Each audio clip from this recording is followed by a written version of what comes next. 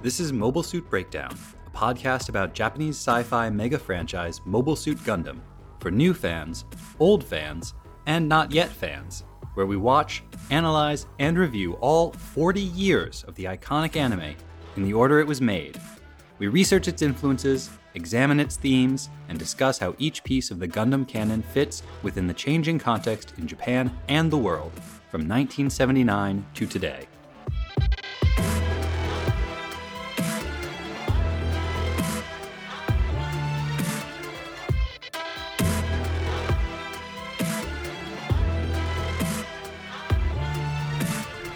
This is episode 1.11, All That Remains. And we're your hosts. I am the RX-87-Tom, longtime Gundam fan. And I'm Nina, Gundam noob, and frankly, only on Twitter because of this podcast. She's on Twitter now, you can follow her. There are no posts. Will there ever be posts? Eventually I will tweet. That's what it's called, right? Or is it chirps? That's it. We're giving up the podcast. We're starting a Twitter alternative called Chirper.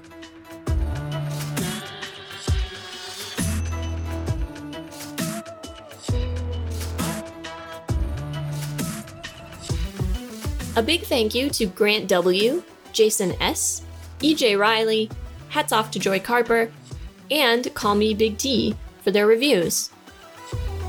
And that's hats off to Joy Carper as the name, but hats off to Joy Carper anyway.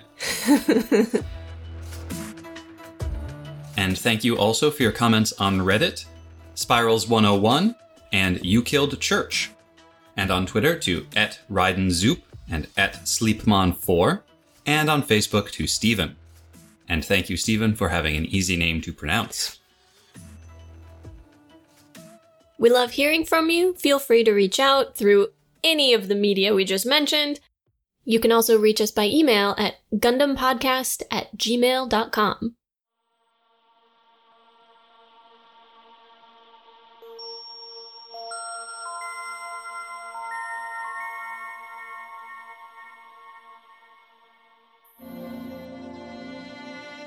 Beyond the moon, far from Earth, Side 3, Zeon. Dozens of colonies, millions of citizens, and now the 4 surviving Zabis. As Admiral Dozel's cruiser docks at the capital, Zum City, he grumbles that they have built no new defenses in the 6 months since he was last home. Degwin, sovereign of Zeon and patriarch of the Zabi family, waits for him, along with Dozel's elder brother Gihren and his sister Kycilia. Garma's death weighs heavy on Degwin, and he wants time to mourn in private. But Gihren argues for a state funeral, one last opportunity to put Garma's popularity and heroism to use, and rouse the Zeon people's hatred against the Federation. On Earth, Iselina, free of her father, pushes her way into Garma's quarters. When Lieutenant Dorota, one of Garma's former subordinates, commiserates with her, Iselina demands that he take her into battle so that she can get revenge on the Federation ship responsible for her beloved's death.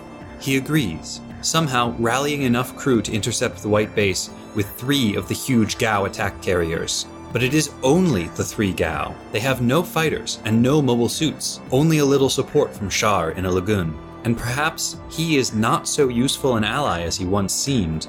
While Amuro in the Gundam and Ryu in the gun cannon engage the Gao in close quarters, where the Zeon heavy weapons are useless, Char manages to disable one of the White Base's engines, forcing it to crash land in the desert below. The remaining refugees, desperate to survive and now convinced that they are only in danger because the White Base itself is a target, try to disembark. 3 push past Bright and ignore his orders to return, but they are swiftly gunned down by Char. 1 Gao crashes, then a second. Amuro and Ryu retreat to defend the damaged White Base, but Iselina, on the last Gao, seizes the controls and aims her plane directly at the Gundam, crashing into it and driving the Federation mobile suit back into the desert ground. Gao and Gundam both survive the impact, but the Gundam is damaged and unable to move. Amuro leaves his cockpit to begin repairs, and Iselina drags her battered body out onto the top of the Gao. She aims Dorota's pistol at Amuro, shouts that she will have vengeance, but falls before she can shoot. It's a long drop from the top of a Gao, and she does not survive this landing. Back on Side 3, it's decided. Gihren will get his way. Kycilia favored his plan, and Degwin is too tired to fight it. As for Dozel, he is preoccupied with punishing Char for failing to protect Garma.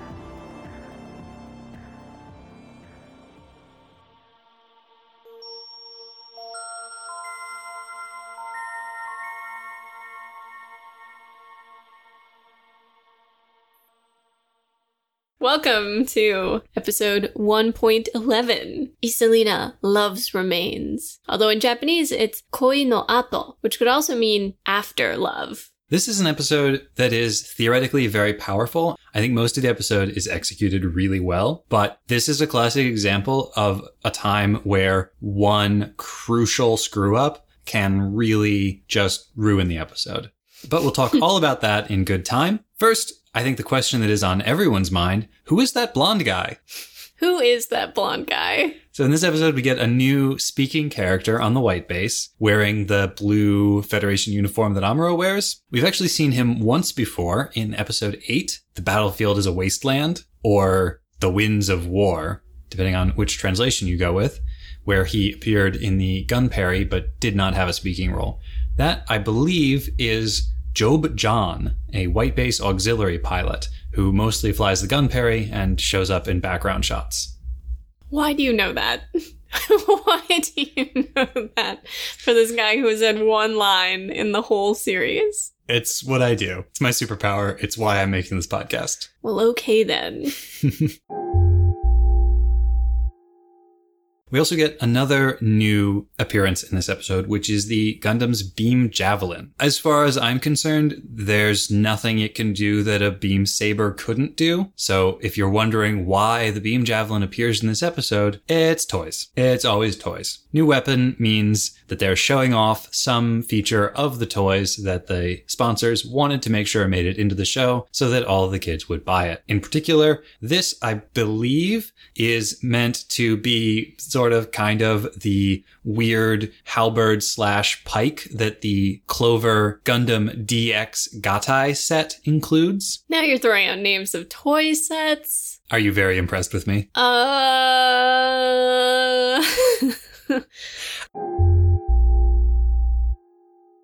And it's our first glimpse of the other brother. We've never even heard him mentioned before. Gihren Zabi, and their sister, who's been mentioned but not named, and is the very first woman of Zeon to appear, Kycilia. Truth. So this is the whole clan together. Degwin, the patriarch, then Gihren, the eldest son, Dozle, Kycilia, and the recently departed Garma. There's also another dead son, but he never gets mentioned in First Gundam, so we're going to ignore him. Yeah, if he never gets mentioned, why even bring him up at all? Spoilers! We get a sense watching their family dynamics that among his children, Degwin is looked on as maybe getting a bit soft with age. That's a fair read. We also get the sense that everybody liked Garma. It's not clear that any of them like each other. Yes. Well, they seem very different in their personalities. Most of what we see them discuss is how to handle Garma's death politically. For Degwin, he wants to be able to mourn in private. They had high hopes for Garma, and he just wants to mourn his son away from the public eye. Dozle, who seems to be the most emotional and fiery of everyone, the most passionate in the way he carries himself and talks, is most concerned with vengeance for Garma's death and punishing Char for not preventing it. But then you have Gihren and Kycilia, who both seem much colder, much more strategic, much more distanced and logical about this whole process. And while Kycilia at least seems sad that Garma is dead, Gihren does not seem particularly moved one way or another. They also acknowledge that it having happened, they need to make what they can of it. Because Garma was popular, a big public funeral, a big show of,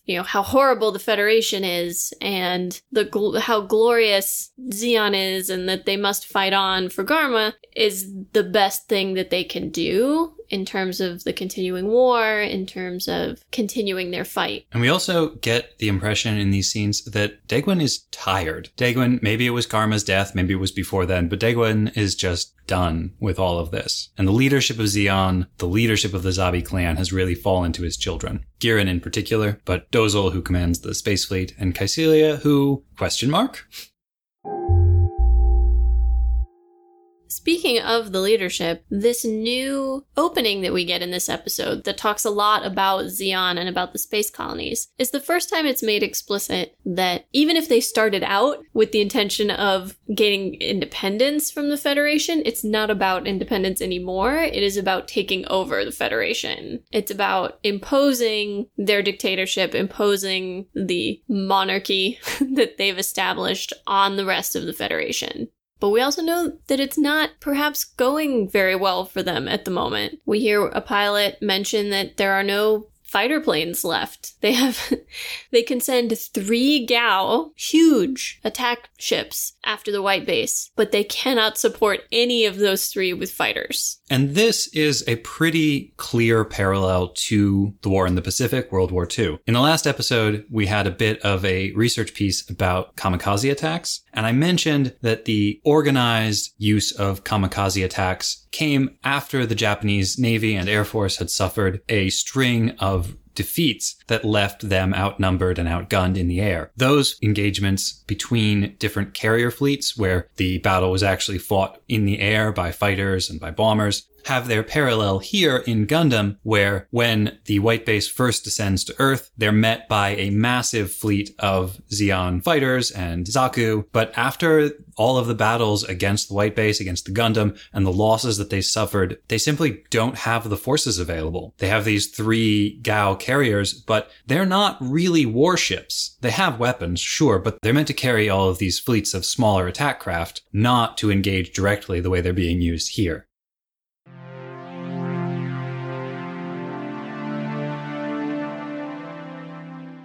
We get the briefest of glimpses into Federation politics with the message that the White Base receives from Federation HQ. They mention that there's some sort of general meeting, that no decisions have been made, and so no help is coming. Which takes us back to episode 4, Escape from Luna 2, when we got the sense that the Federation was a little bit dysfunctional, with no one able to take any kind of initiative without direct orders. Somewhat bogged down by bureaucracy. You know, one advantage that Zeon does have tactically is that they can unilaterally order things. And if the Federation has not empowered its generals to take control in that way, if there's a group trying to make those decisions, that would slow down the process considerably. And also create a certain amount of confusion for the troops under them as to which orders and whose orders are valid. Here's the theory. So back in episode 1, Temrei, Amuro's father, the engineer who developed the Gundam, mentions briefly that there are guerrillas younger than Amuro fighting in the war already. And last episode, we discussed just how much of Earth is under Zeon control. It's possible that at this stage in the war, what is keeping the Federation in the game is actually that Federation Central Command does not have contact with all of these independent guerrilla units around the world, and that they're able to operate independently while Federation Command remains completely bogged down, unable to mount any kind of serious coordinated defense. That may well be the case.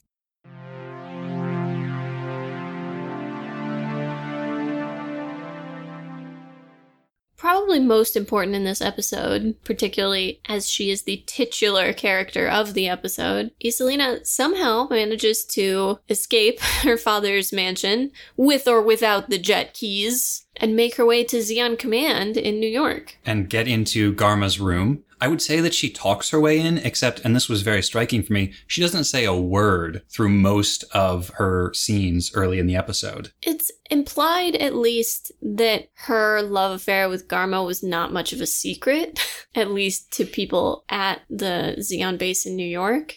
Well, such a dashing young couple, it would have been a propaganda coup. You can assume Zeon would have been broadcasting that all over the place, or at least letting it be known.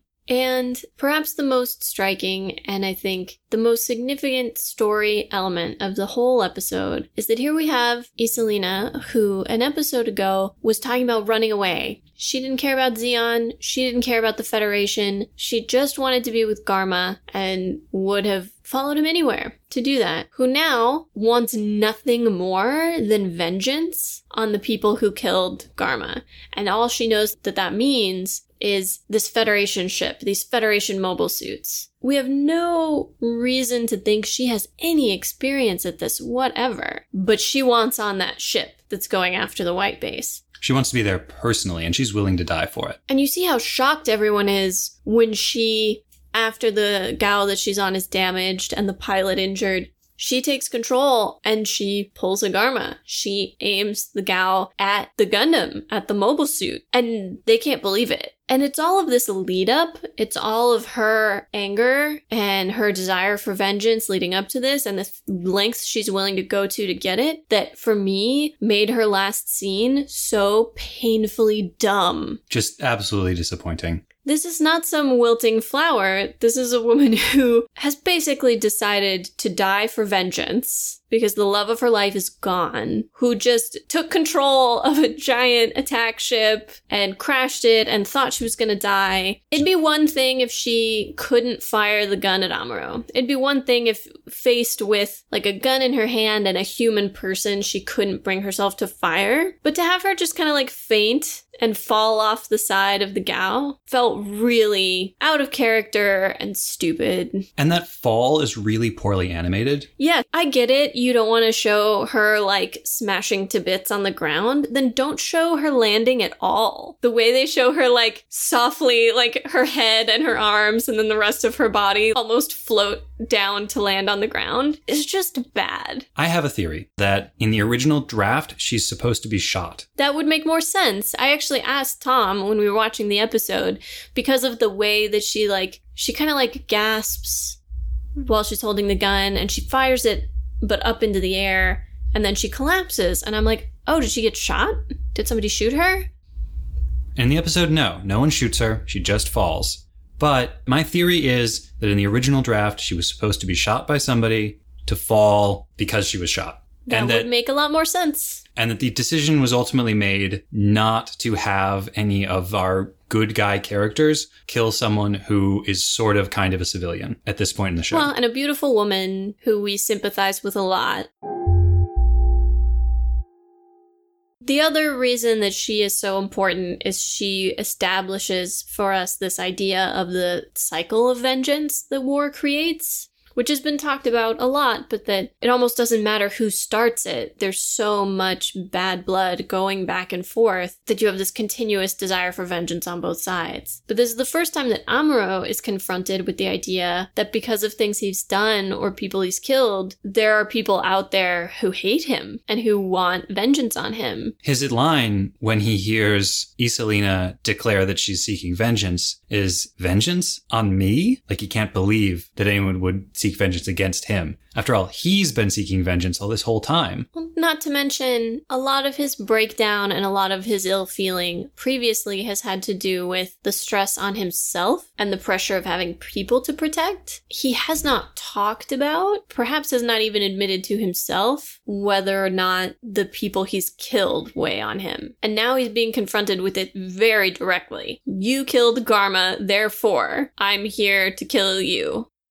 And we can see that this cycle of vengeance is not just soldiers. You know, it takes civilians who had no particular stake in what was happening and suddenly turns them into people willing to die for the cause. And this is a counterpoint to the mother and child we saw several episodes back. And she talks about how everyone Amuro kills leaves behind widows, leaves behind orphans. There was no indication that she wanted to seek vengeance for the death of her husband, but who knows, in a generation, her son Koli might grow up and try to seek vengeance. I know that scene where Iselina is in Garma's old room and she's staring at the picture of him is meant to be very emotional and powerful and show us her sorrow. But what I couldn't get over is just thinking about the fact that Garma had a giant picture of himself in his own office. Oh, yeah. What? What kind of jerk has a... Seriously, this portrait is as tall as a human person, and it's just a chested up portrait of him. So his face is almost the height of a human person. I have a theory that there is a secret button under Garma's desk, and if he presses it, that painting rotates and instead reveals a nude portrait of Char. Ooh.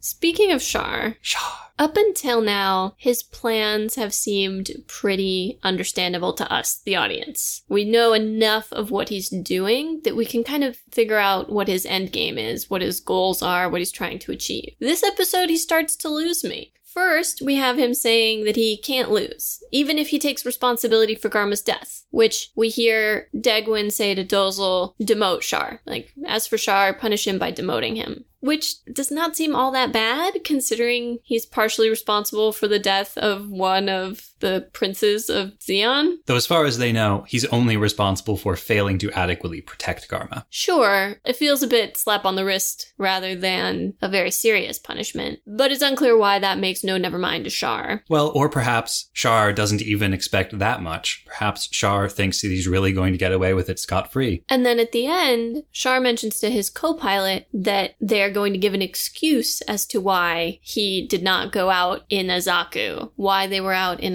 was it a Dop? I think it was a lagoon. Lagoon. I feel like at one point, maybe you got mixed up and called it a Dop, and I have thought of them as Dops ever since, and it's really messing me up.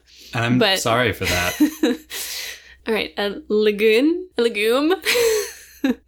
A flying bean. But yeah, that they have to have a reason, quote unquote, why he didn't go out in the Zaku. And then that creepy smile. Dren smiles at him creepily, and then Shar smiles back creepily. Right, and suddenly we wonder, well, why didn't he go out in the Zaku? We know when he went out without his ship after they landed, he was looking at the white base saying there must be an easy way to get on there. Because he wants to capture it. He doesn't want to destroy it. He wants to take the white base more or less intact. He did not seem particularly concerned with what happened or didn't happen to the Gundam. He had hoped that Iselina would take the Gundam out, but he doesn't seem particularly bothered when she doesn't manage it. So I'm starting to wonder, what is the rest of the plan? So I think in this episode, Shar's plan is that if he can take the white base, then he'll be absolved of whatever role he had in Garma's death. If he can take the white base, that'll be enough. Lots of people staking their futures on the white base. Yeah. It's not worked out for any of them yet. Nope.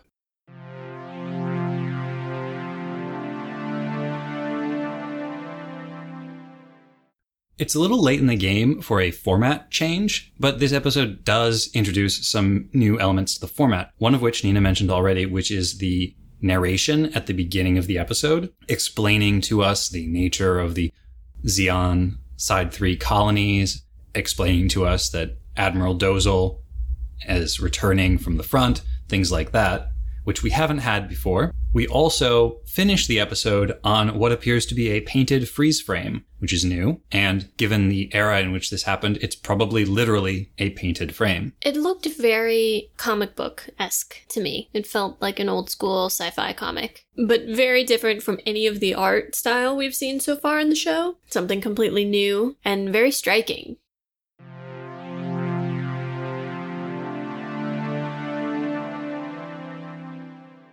I feel like such a bad person, but we are finally rid of the refugees. I have in my notes, literally the phrase, we might finally be rid of the refugees. Great minds, Tom. Great minds. In fairness to them, they are in a uniquely terrible situation. Unlike all of the young people helping out on the bridge or in more sort of active combat situations, most of the refugees are trapped in the ship in somewhat claustrophobic surroundings with not enough food and nothing to do but contemplate the constant danger they are in. That feeling of helplessness and of being trapped on the base would make anybody a little crazy. They are also not entirely wrong when they say, this has nothing to do with us. I mean, on the one hand, obviously, none of this was their choice. They got roped into it because the Gundam was being built on the side that they lived on, which was not a thing that most of them would have had any influence over. It would have just happened. Their home was destroyed because of it. They had to flee on the white base because there was no other way to flee. And then the white base became a target. Again, not something they had any control over. In fact, they've had no control over anything since they left Side 7. And I think that's part of why they're so desperate to get off the white base. As you mentioned, they're unable to do anything. They're not part of participating in defending the white base. So when they get the opportunity to bolt, to do literally anything under their own power, even if it's something as stupid as running out into a desert, they take the opportunity. Doing something, even if it's the wrong thing, can be very tempting when you've been outside of your own control for so long. I do think it's deeply naive of them to think that they can run off into the desert and be fine, and to think that somehow they're going to find a place where the war won't touch them. particularly here in areas that are still largely under Zeon control. Mind you, there were people in Zeon-controlled New York who seemed to be doing okay. Maybe they think, whoever's in charge is as good as the next. But you wouldn't want to be caught in the middle. What you don't want to be is in the zones where the fighting is happening. And those refugees who run out of the White Base do get gunned down almost immediately by Char. And it seems by the end of the episode that Bright has given up on trying to make them stay, particularly with the promised Federation support coming soonish. I'm gonna miss the orphans. I really hope they're not staying on the White Base. Damn it! Alright, now I'm even more mad at the refugees. None of them could take those orphan kids. They're just gonna leave those... Oh, we want off the White Base, but I guess those kids can stay here. Ugh. That's basically their attitude for the kids from Amuro on down. I mean, any kid who doesn't have a grown-up, basically. Yep. All the orphans. All of the orphans of all ages. Yes. Yeah, oh god, they're basically all orphans. Yeah. Yeah. Did that only just hit you? I feel like that hit me a couple of episodes ago where the orphans are looking after the baby. And then the baby's mom comes and they're like, oh, the baby's not an orphan. Oh, but Fra and all those little kids are. Right. Well, but I'm thinking of, Amuro's not an orphan. We know he has a mother. She's alive. Somewhere. Yeah. Mm. Kai and Hayato? Probably orphans? Yeah, question mark. Bright? Question mark. Probably not. If his family was on Earth. It's debatable, but... Half the total human population is dead. Sayla. Mirai. With Mirai, who knows? Yeah, we know her family is famous, but we don't know anything about their current status.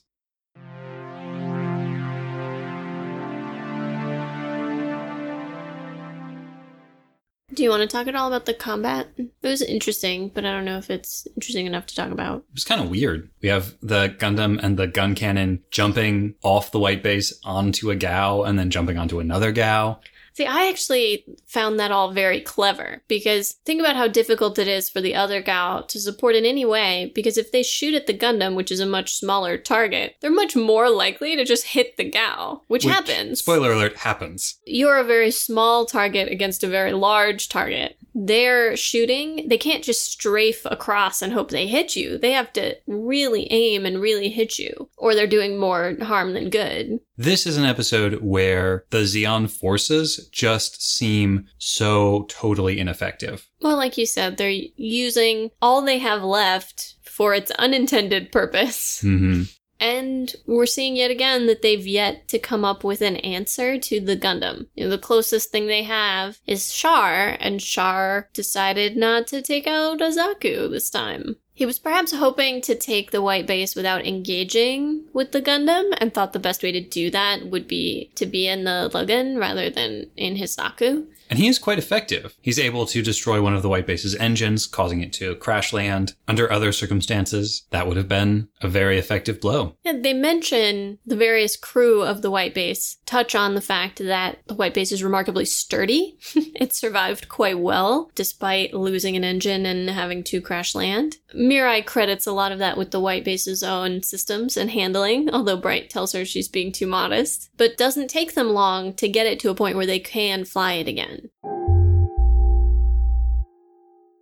They make a point of showing, in quite graphic detail, the crashes of the two Gao that are damaged and then crash. When they crash, there's a huge explosion and a massive burst of light, and I assume this is a reference to their nuclear reactors and the way in which a nuclear reactor might explode on such a ship. It looks... They don't have a mushroom cloud, but they do the bright white expanding flash. I think within this episode, those are also meant to set up the real horror that Amuro and Ryu must have felt when they saw the White Base descend into the clouds. Well, and the terror of seeing one of those Gao come flying straight at you. They are not expecting it. It was one thing when Garma did it because that ship was so badly damaged it was not going to fly away. There's no indication the ship Iselina's on couldn't fly away with a good enough pilot. Iselina's not that. She can just kind of aim it. Mm-hmm. But they are shocked and probably expecting that it will lead to a similar explosion. An explosion the Gundam probably could not survive.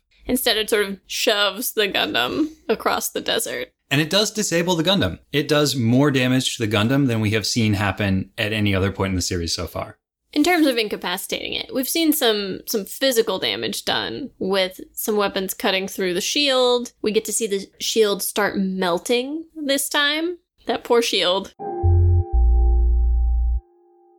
We also see the javelin used almost like a can opener, cutting open one of the Gao, cutting it in half, actually, before Amuro jumps down. It is powerful. Seeing it in action, I would like a toy of that.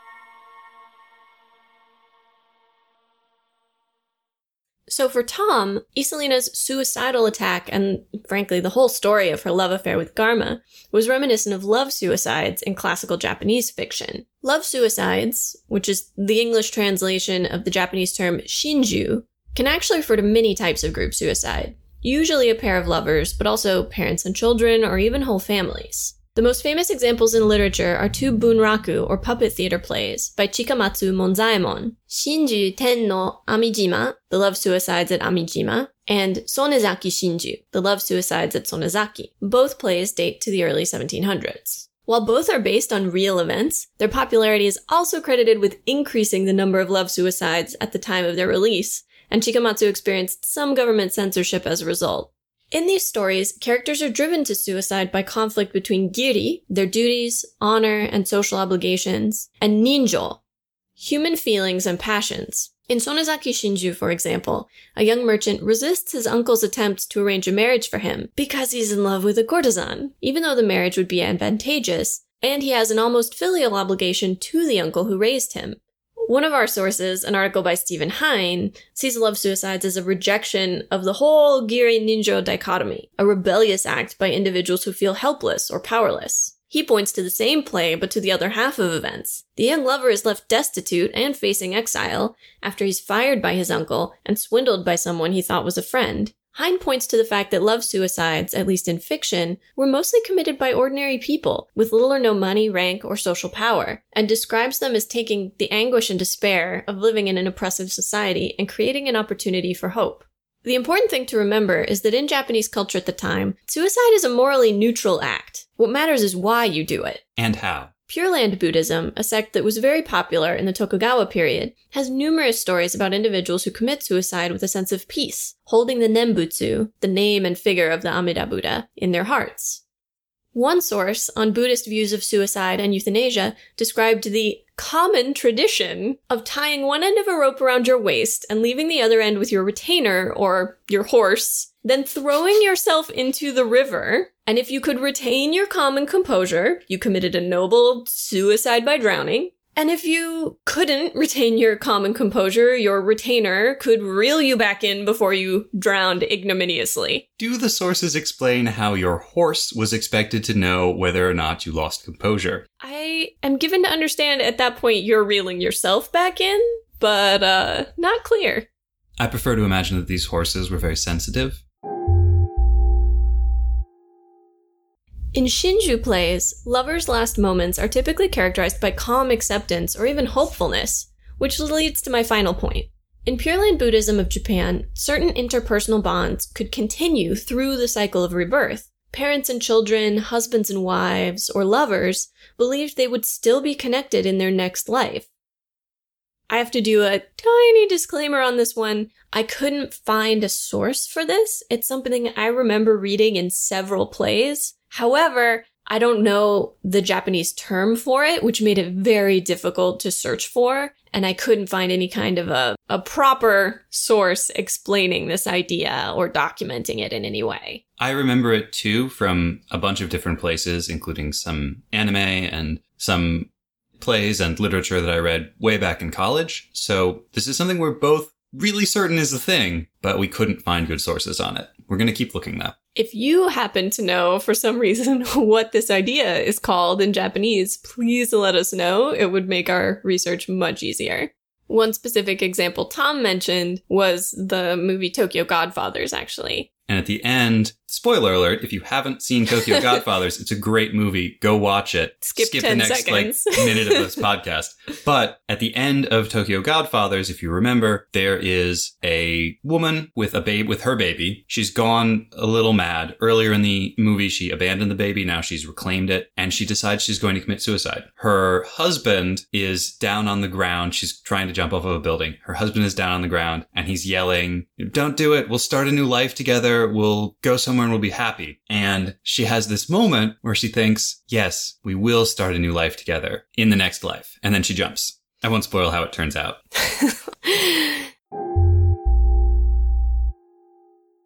So Shinju is one type of ritual suicide. There are a couple of others that show up in Japanese culture. One is seppuku, which is ritual suicide by the samurai class as an honorable alternative to being killed by someone else or living a life of shame. Samurai were supposed to embrace the knowledge that they might die at any moment. There were also cases of retainers or disciples committing suicide after the death of their master. And there are actually two approaches to that. One is that you are supposed to commit suicide before your master dies, so that you may go ahead and prepare the way for him. And the other is that after your master has died, you commit suicide so that you can continue to serve him in the next life or the next world. I bring up these other types of ritual suicide because I'm not sure that Shinju is a good fit for what happens with Garma and Iselina here. At its core, Shinju is about staying together. Garma doesn't really have that in mind.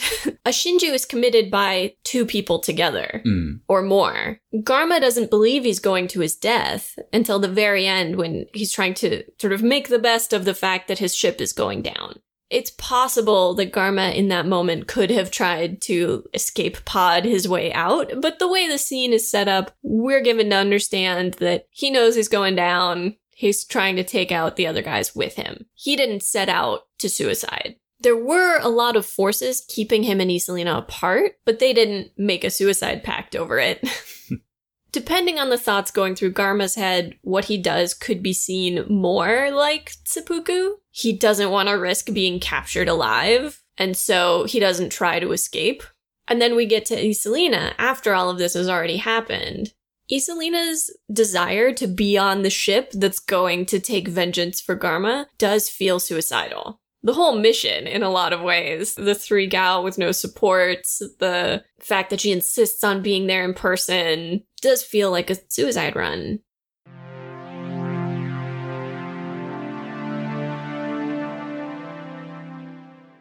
Shinju, in its purest form, may not have been what Iselina had in mind when she left New York. But based on what she says, we know she was thinking about vengeance, or in Japanese, kataki. Revenge is among the oldest and the most primal and the most immediately understandable of all of the human motivations. Someone hurts us, we want to hurt them back. This is older than law, older than politics. It's probably older than language. The desire for revenge is so intrinsic to us that entire globe-spanning religions are built around the idea that forgiving someone who has wronged you is an act so outside of the human experience as to be an act of divinity itself. When Christ tells his followers to turn the other cheek, he's denying the revenge impulse. And that's so unbelievable as to have become the cornerstone of Christianity. It's revelatory. Forgiveness?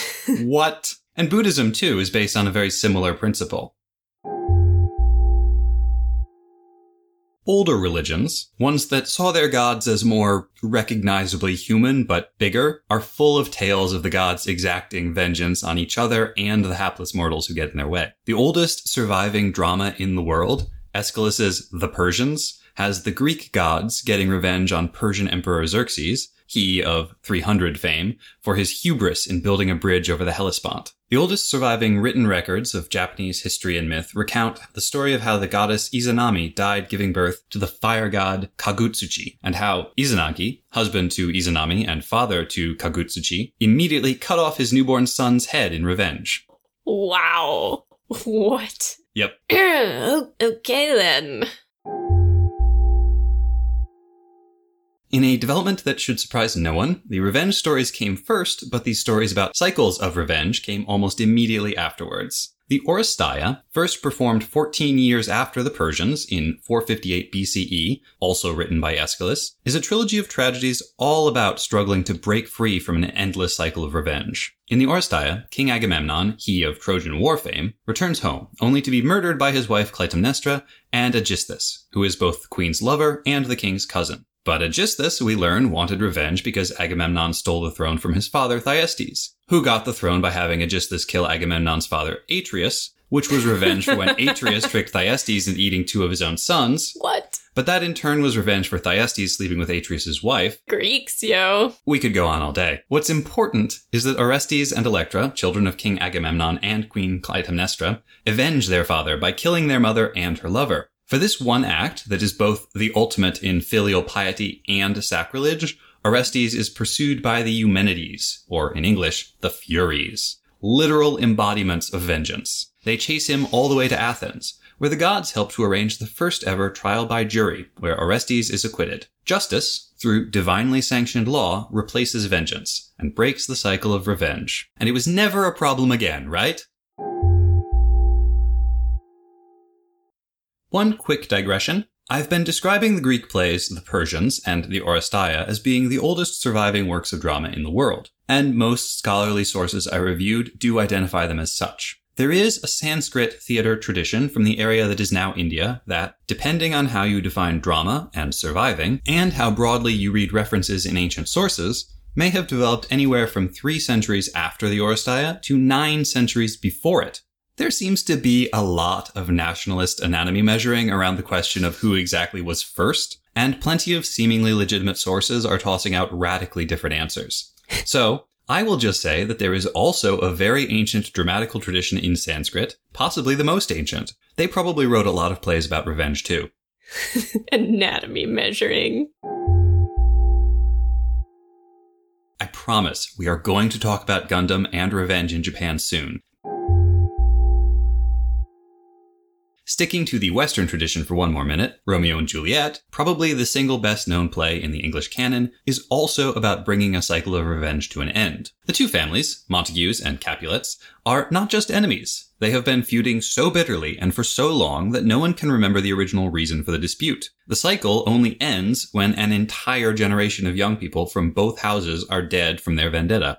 We talked last time about how Garma and Isolina were playing out a Romeo and Juliet kind of story, and here Isolina brings it to its conclusion. Garma is dead, and Isolina, like Juliet, follows her beloved into death. They just use kamikaze gao instead of poison.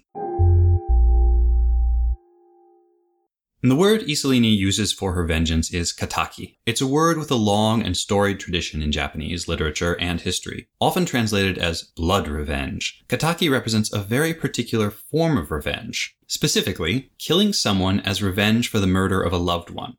It developed during the Nara, Heian, and Edo periods, so from at least as early as 700 CE to 1873, when the Meiji government finally and abruptly outlawed the practice. The very first reference to it comes from the Nihon Shoki, the second oldest surviving work on Japanese history and myth, in the form of a debate between an emperor and one of his advisors about whether it is correct for him to seek revenge against the man responsible for his father's death. It was framed and justified through explicitly Confucian and Neo-Confucian principles that also limited its scope. Only people in certain special relationships to the murdered person could seek proper kataki. A son could avenge his father, a younger brother could avenge his older, a nephew could avenge his uncle, but not a father his son, nor an older brother his younger, nor an uncle his nephew. In theory, though it was rare, a retainer could avenge his lord, who in feudal Neo-Confucianism stood in a sort of similar position to that occupied by the father in classical Confucianism. Speaking of, another Chikamatsu Monzaemon play that is particularly famous is the Chushingura, which deals with the case of 47 samurai who are rendered ronin, or masterless. The 47 then go on to take vengeance on those who murdered their master and then commit seppuku. It's a really exciting play, though. What did Chikamatsu Monzaemon have about suicide?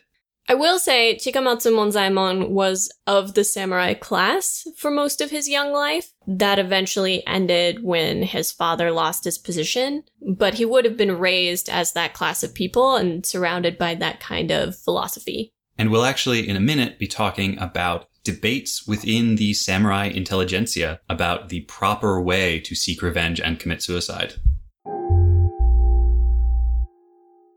We don't have a ton of evidence for what kataki looked like in the early years, but that changes with the Tokugawa shogunate. In an early and frankly amazing example of Japanese bureaucratism, the Tokugawa government institutionalized kataki. If a person believed that they had a claim for kataki, they could apply to their local feudal lord for permission. That's right. They would apply to their local feudal lord for permission to pursue revenge by submitting their name, the names of anyone who would be assisting them, the circumstances resulting in their claim for revenge, and their relationship to the deceased person. If approved, they were legally entitled to hunt down and attempt to kill the offender. But if the offender left that feudal domain, the would-be avenger was then required to apply to the central government, which could authorize kataki in any part of the country, excluding the emperor's presence and certain temples. Now I'm thinking it's like state and federal. Like you could get a state permit for kataki, but then if they cross state lines, you needed a federal permit.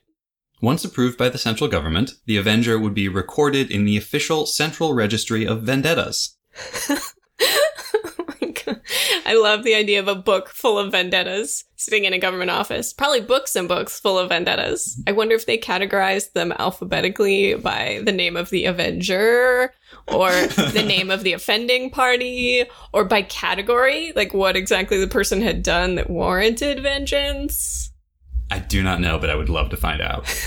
If the Avenger succeeded in their quest for vengeance, they would then be required to report that success to the local authorities, who would check it against the central register and confirm that it was a valid revenge. Alternatively, if the target died naturally or by some other cause, that would also need to be recorded and would technically count as a successfully completed vendetta. And a person could receive promotions and rewards for successfully completing an honorable vendetta. Now it feels like quest turn in a game. Real life, more like video games than any of us thought.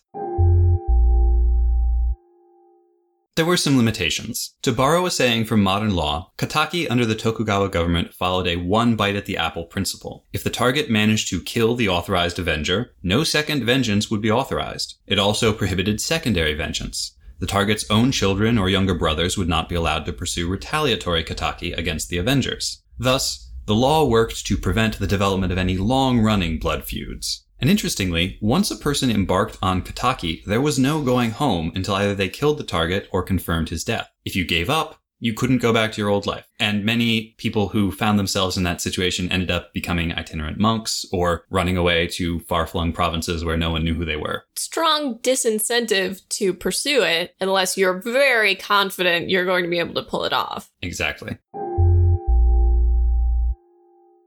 Surprisingly, I was surprised, kataki was not restricted to the samurai class. People from any class could get permission to pursue revenge, and toward the later years of the Tokugawa shogunate, the balance actually shifted towards commoners quite significantly. There are some amazingly dramatic stories about common folk secretly training at sword fighting for years in order to revenge themselves against some samurai, but more of that in a minute. There are three special, rare categories of kataki that I want to touch on because while they are absolutely outside the mainstream, they did happen, and they provide us with our best comparisons to this episode of Gundam. Because yes, we are actually still talking about Gundam. The first two have to do with Iselina. And the third one actually has to do with Lieutenant Dorota. While it was standard practice for a deceased man to be avenged by his son, nephew, or younger brother, it did sometimes happen that he was avenged by his lover. Remember a few episodes back when we talked about nanshoku, the samurai tradition of homosexual love? There are numerous stories from the literature surrounding that tradition of a younger partner avenging the death of his older lover. Now those stories tend to also end with the avenger dead too, probably because of cross-pollination with the love suicides tradition that Nina mentioned earlier. Or even the master-disciple suicides. Potentially, but given the erotic nature of these stories and the highly romanticized nature of their dual deaths and the suggestion of finding love again in the next life, I think it's more connected to the love suicides part. However, I have read some very compelling arguments that the relationship between Lord and Retainer also had homoerotic overtones. And so the idea of samurai committing suicide in order to continue serving their liege lord may have been closer to love suicide than we would normally think.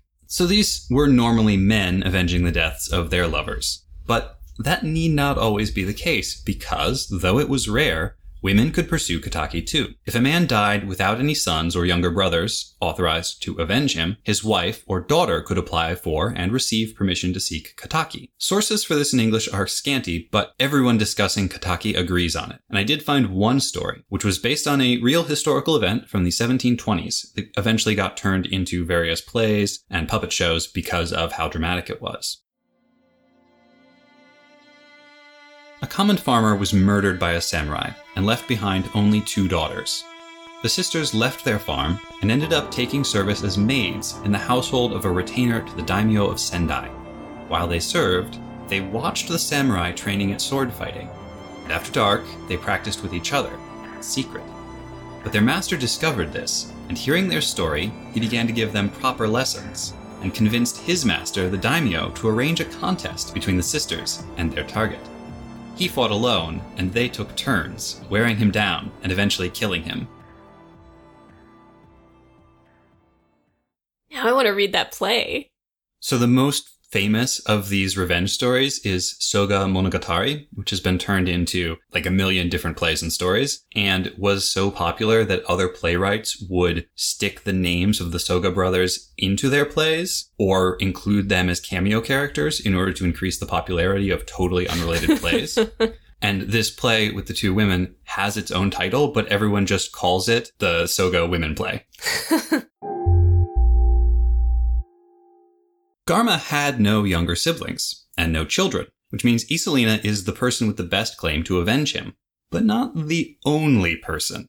In Neo-Confucian feudalism, the bond between a lord and his retainers is on the same level with the bonds of family or romantic love. Garma's subordinates, especially any who were close to him, would have also had the duty and the right to avenge his death. So when Isolina calls on Dorota to aid her revenge against the White Base, and when he rallies the crews of 3 Gao to join their mission, they are abnegating their duty as soldiers of Zeon, abandoning their posts, stealing equipment. But they are fulfilling their samurai duty as Garma's retainers. Yamamoto Tsunetomo, a Bushido theorist, who in the early 1700s wrote the Hagakure Treatise on samurai duty, highlighted a crucial difference between functional revenge and symbolic revenge. And what I mean by that is the difference between restoring your honor by killing your enemy using any means necessary versus restoring your honor by trying and failing to do so in the most honorable way possible. It was his position that a samurai who had cause for revenge must immediately attack his enemy, without regard for his own life, without regard for the likelihood of success, taking no steps to prepare. Things like planning and waiting for the right moment were inherently dishonorable, even when they were necessary to succeed in the revenge. Like I mentioned earlier, this is also from the Hagakure, but the idea that you walk with death, right? You could die at any moment. That was your life. You were supposed to have fully embraced and accepted that. And taking time to plan, taking time to wait for a good moment, sort of indicates that you haven't, right? You're like trying to find a survivable way through this instead of just going for it. And even if you're prepared to die in order to succeed, that emphasis on success means that you're putting value on the life of the person you're trying to kill, when in fact, as a proper samurai, as a proper Buddhist, you should accept that that life has no value whatsoever. Whether they live or die is meaningless, just as whether you live or die is meaningless.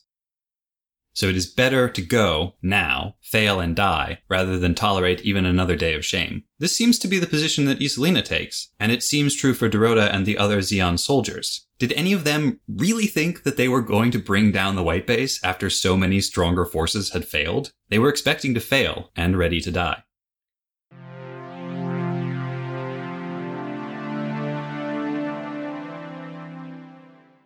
Interestingly, Dorota's name actually means failure in Spanish. Oh, derrota. Dorota. Derrota? Yeah, Dorota. It sounds like we're saying the same thing. Tom can't roll his R's. Derrota. Derrota. Derrota? Dorada. You're hopeless. El Dorado?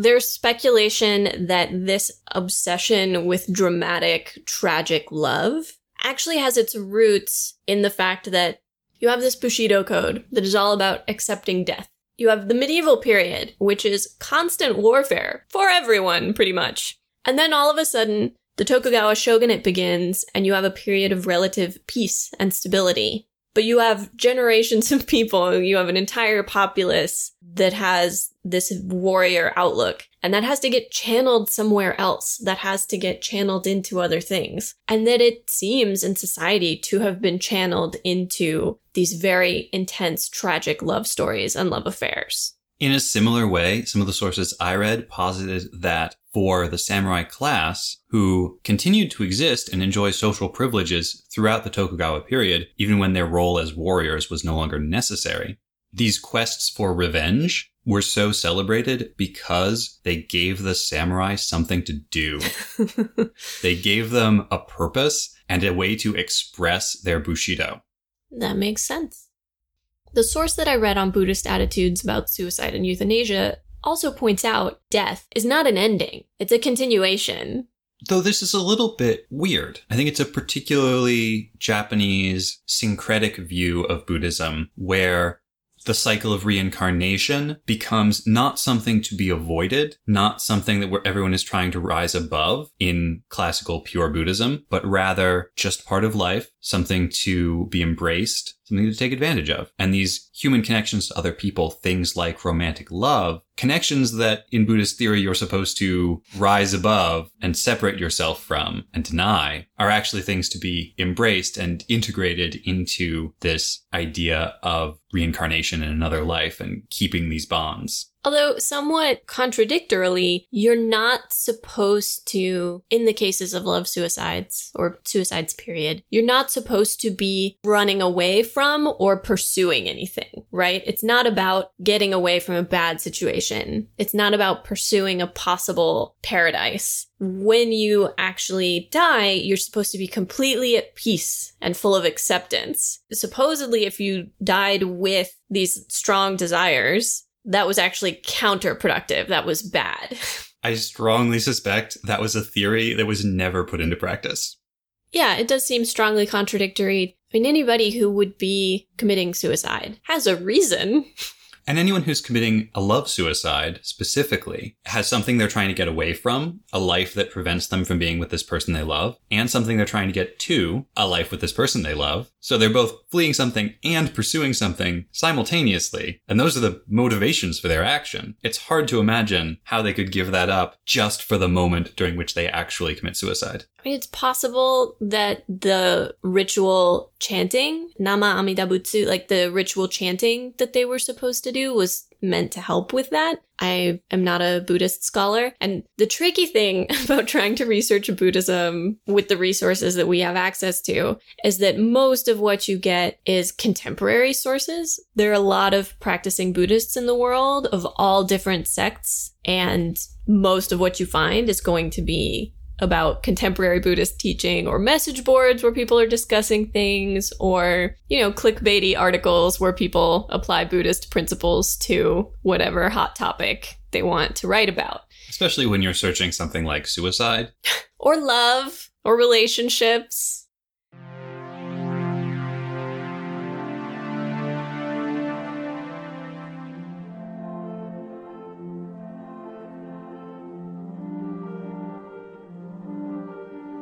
Two households of slightly different dignity, in bombed-out New York where we lay our scene. From recent grudge break to new mutiny. From forth the fatal loins of these two foes, a pair of star-crossed lovers take their life.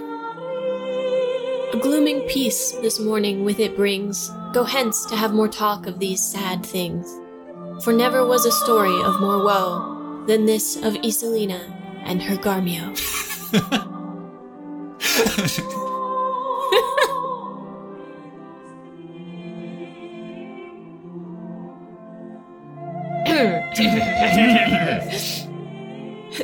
New York?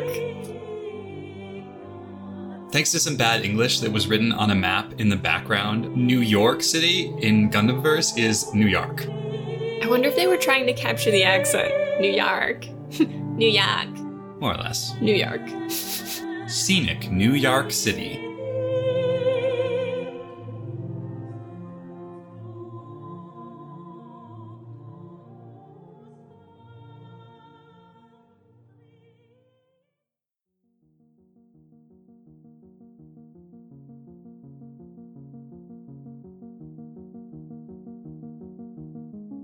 Next time on episode 1.12, Into the Storm.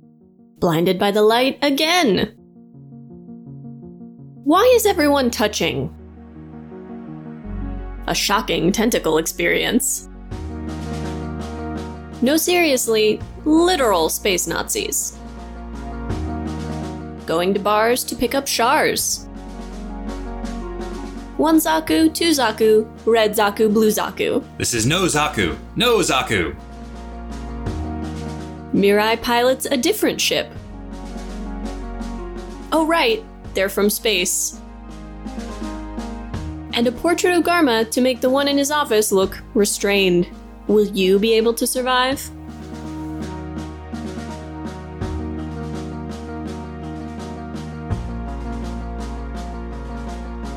Make sure you do all the podcast things. Like, subscribe, share, and pledge your undying devotion to Mobile Suit Breakdown on fine podcast services everywhere and on YouTube. Follow us on Twitter at Gundam Podcast.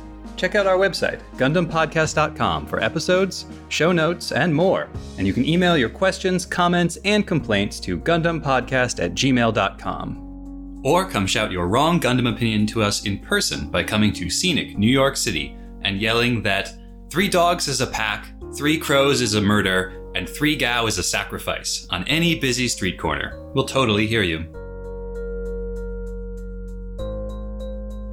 The intro song is Wasp by Misha Dioxin. The closing music is Long Way Home by Spinning Ratio. You can find links and more in the show notes. And thank you for listening.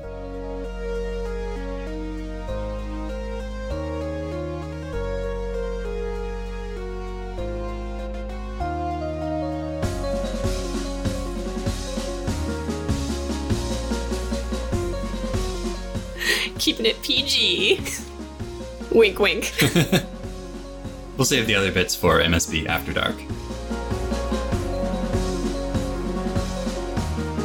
You need a towel or something. Yeah. Or sleeves. You don't realize why that's such a funny thing in this context, but there's a faction later on in Gundam that's going to be called the Sleeves. What? Yep. Don't. It's dumb, don't ask. I'm sure I mean, it's very smart and clever, and everything in Gundam is great. we'll get there eventually. So eventually. And then the recap that I haven't written yet will go here. Mm-hmm. And how broadly you read references in ancient source texts. Ancient source texts. Ancient Wow. source texts. Text is a terrible word to have to read on mic. Texts. Ugh. Texts. Then-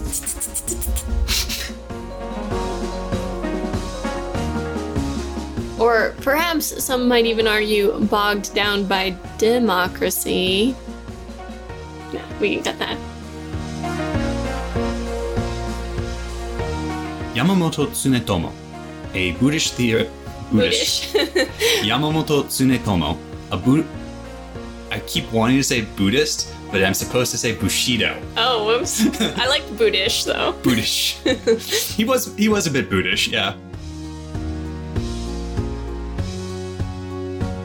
Bossa Nova. Casanova.